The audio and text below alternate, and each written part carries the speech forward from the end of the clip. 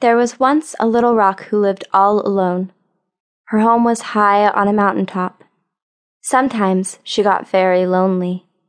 She often gazed up at the dazzling stars in the evening sky. "Oh, how lovely they are," she squeaked with her tiny voice. "How did they ever climb so high?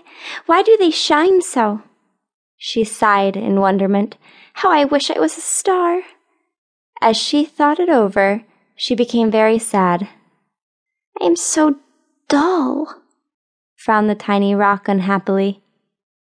Many sunrises and rainbows came and went. Eons passed. Sometimes she thought she heard the wind speak to her.